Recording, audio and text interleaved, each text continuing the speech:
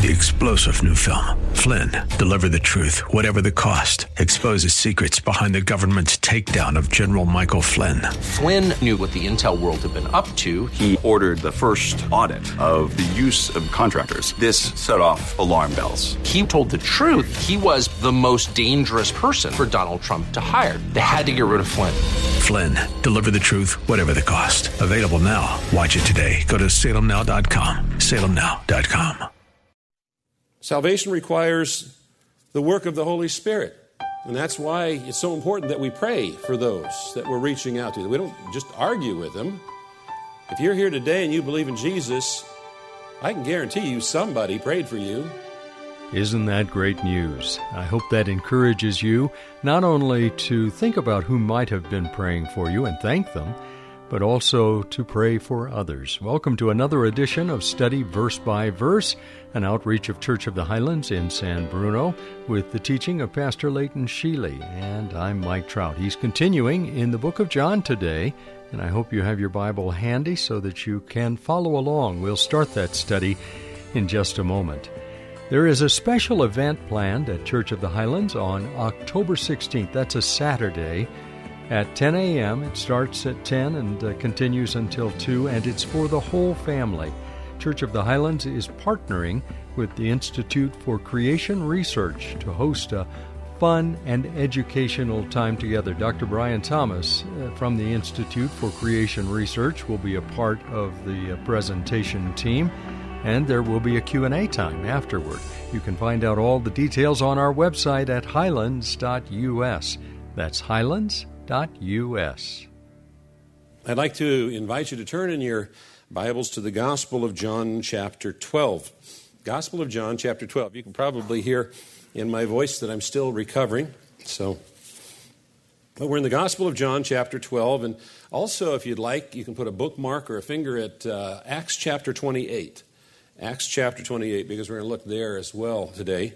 And as a church family, we've been studying through the Gospel of John, written by the aging and wise apostle towards the end of his life, decades after the other Gospels had been written. And it contains a lot of information that we don't have in the other Gospels. We're only about halfway through the Gospel of John, but already the narrative has progressed to the week that leads up to the cross. Now, in the previous chapter, Jesus raised Lazarus from the dead in the little village of Bethany, which is only about 2 miles from Jerusalem. And so that story quickly spread throughout Jerusalem, and that then caused the jealousy and hatred of the religious leaders to grow to the point where they sent out word that they wanted to have Jesus arrested, ideally before the Passover so he couldn't disturb the Passover, and then they wanted to execute him after the Passover when everybody had gone home. But Jesus is God's Passover lamb, and the Passover lamb has to be sacrificed during Passover. And so Jesus intentionally entered Jerusalem in such a manner that it caused and forced a confrontation with the religious leaders that ultimately led to Calvary. Now, in verse 20, the author references that Jesus is approached by some Greeks, and the author wants us to connect that along with the rejection of the people of Israel to triggering Jesus' statement, "The hour has come for the Son of Man to be glorified." And then Jesus goes on to clarify what he means by using the word glorify, and what he's talking about is death. You see, that's the problem for the Jewish people, because he called himself the Son of Man, and they were familiar with that title. It was an Old Testament title found in Daniel chapter 7 throughout the Old Testament, and that title was used to describe somebody who was going to lead the armies of Israel and the armies of heaven, and they were going to be an inconquerable king who was going to establish an inconquerable kingdom. And the people there could not understand how somebody who was inconquerable could die, could be lifted up. And so that explains their question in verse 34. "We have heard from the law that the Christ remains forever. How can you say that the Son of Man must be lifted up?" Doesn't make any sense to us. And so they rejected Jesus Christ and his message. And then verse 36 ends John's narrative on the public ministry of Christ. Verses 37 through 50, which is the focus of our study today, constitute a summary of his public ministry. For more than 3 years now, Jesus has presented himself to Israel as their Messiah and has proclaimed the kingdom of God, and he has validated that claim by his teaching with power and authority and by his miraculous works that no one else had done. And in spite of all of that, he was received with unbelief, hatred, hostility, and rejection. And that would reach its culmination in just a few days at the cross. So this section is also a commentary on the unbelief of the Jews. So it would appear that the Holy Spirit's design in moving John to write this section was to explain the seeming failure of Jesus' public ministry to the Jews, and then to show that the guilt of unbelief rested inexcusably upon Israel. So the passage records his final call for belief, uncovers the fatal causes of unbelief and the fateful consequences of both belief and unbelief. We're going to begin at verse 35. It says, "So Jesus said to them, 'The light is among you for a little while longer. Walk while you have the light, lest darkness overtake you. The one who walks in the darkness does not know where he is going. While you have the light, believe in the light, that you may become sons of light.' When Jesus had said these things, he departed and hid himself from them." Now, in Semitic thought, the expression sons of means that people are characterized by that whatever description it is. For instance, James and John were called the sons of thunder because if you got them stirred up, they caused quite a storm. You remember how Jesus and the disciples were rejected by a village, and John and James wanted to call down fire from heaven and burn up the village. Well, here it says that sons of light are people that are characterized by living in the light, walking in the light, and so forth. But many chose not to believe in the light. And the sobering truth is that when sinners persistently reject him, God ultimately removes his grace and judges them. In Romans chapter 1, it says 3 times God gave them over. God gave them over. God gave them over. And each one of those times was after the people chose a path away from God. When they chose a path away from God, God eventually gave them over. Hebrews 10:26 and 27 warns that for those who go on sinning willfully, that is, refusing to repent after receiving the knowledge of the truth, there no longer remains a sacrifice for sins, but a terrifying expectation of judgment and the fury of a fire which will consume the adversaries. Those who reject Jesus Christ and never embrace him in saving faith will inevitably face God's judgment.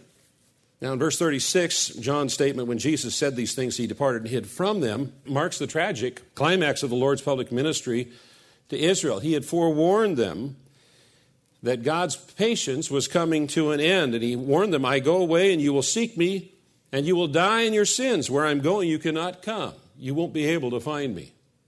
And by his intentional withdrawal here, he was carrying out the judicial warning that he had already given.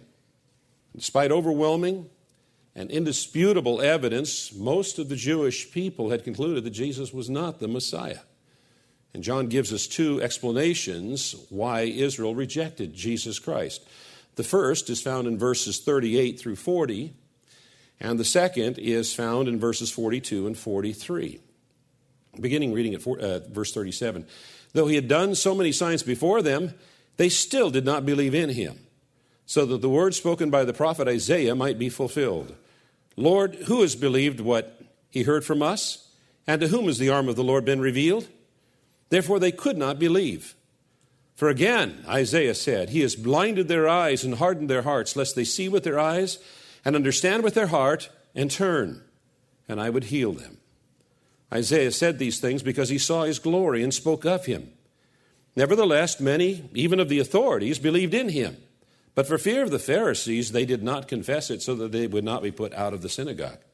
For they love the glory that comes from man more than the glory that comes from God."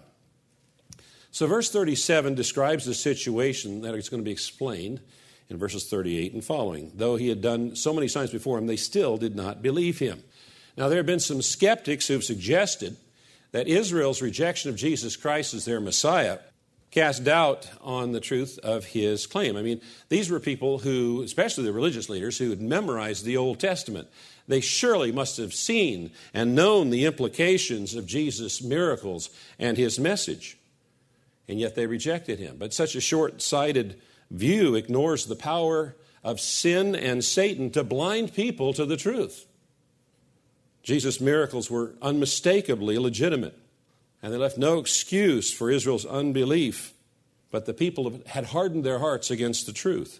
Instead of calling into question the veracity of the evidence, this kind of unbelief revealed the depth of their depravity. The fact of unbelief in the face of such irrefutable and powerful evidence makes clear the limitations of apologetics. I might bring up the question, Pastor, what's an apologetic? Apologetics is the study of preparing arguments. You talk with people to clarify positions and so forth in Christianity. And we have a number of people in our congregation that have an interest in apologetics, and I encourage you, if you've got an interest in it, by all means, study it. It's good for you. It's good for you. It's good for the people that you talk with. But it has its limits. And the limit is this. You cannot argue somebody into heaven. I don't care how good your evidence is and how well you present it. If they refuse to believe, they refuse to believe. Salvation requires the work of the Holy Spirit. And that's why it's so important that we pray for those that we're reaching out to. We don't just argue with them, but we pray for them, that God will bring spiritual light where there was only darkness and spiritual life where there was only death.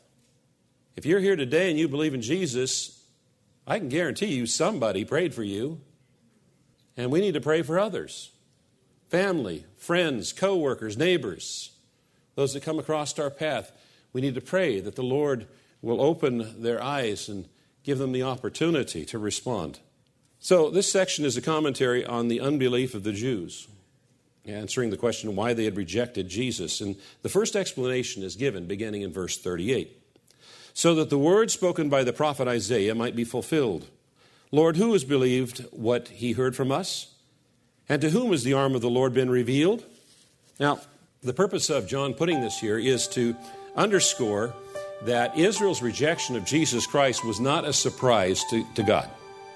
Does anything surprise God? Well, I think you know the answer to that question. We'll be back with more on Tuesday as we delve into the book of John with our teacher, Pastor Leighton Sheely, senior pastor at Church of the Highlands in San Bruno. Just a quick reminder of what I mentioned at the top of the broadcast. The Institute for Creation Research is coming, so to speak, to Church of the Highlands. They are partnering with Church of the Highlands and will be holding an event on Saturday, October 16th from 10 a.m. until 2 p.m. at the church, and you all are invited. Have you ever asked yourself, is creation really true as it's shared in the Word of God in the book of Genesis? Well, you'll have a chance to hear more about that particular question and the answer to it, plus ask other questions at this event. Again, it's on Saturday, the 16th of October. Details are on the website at highlands.us. That's highlands.us. This program is paid for by Church of the Highlands in San Bruno.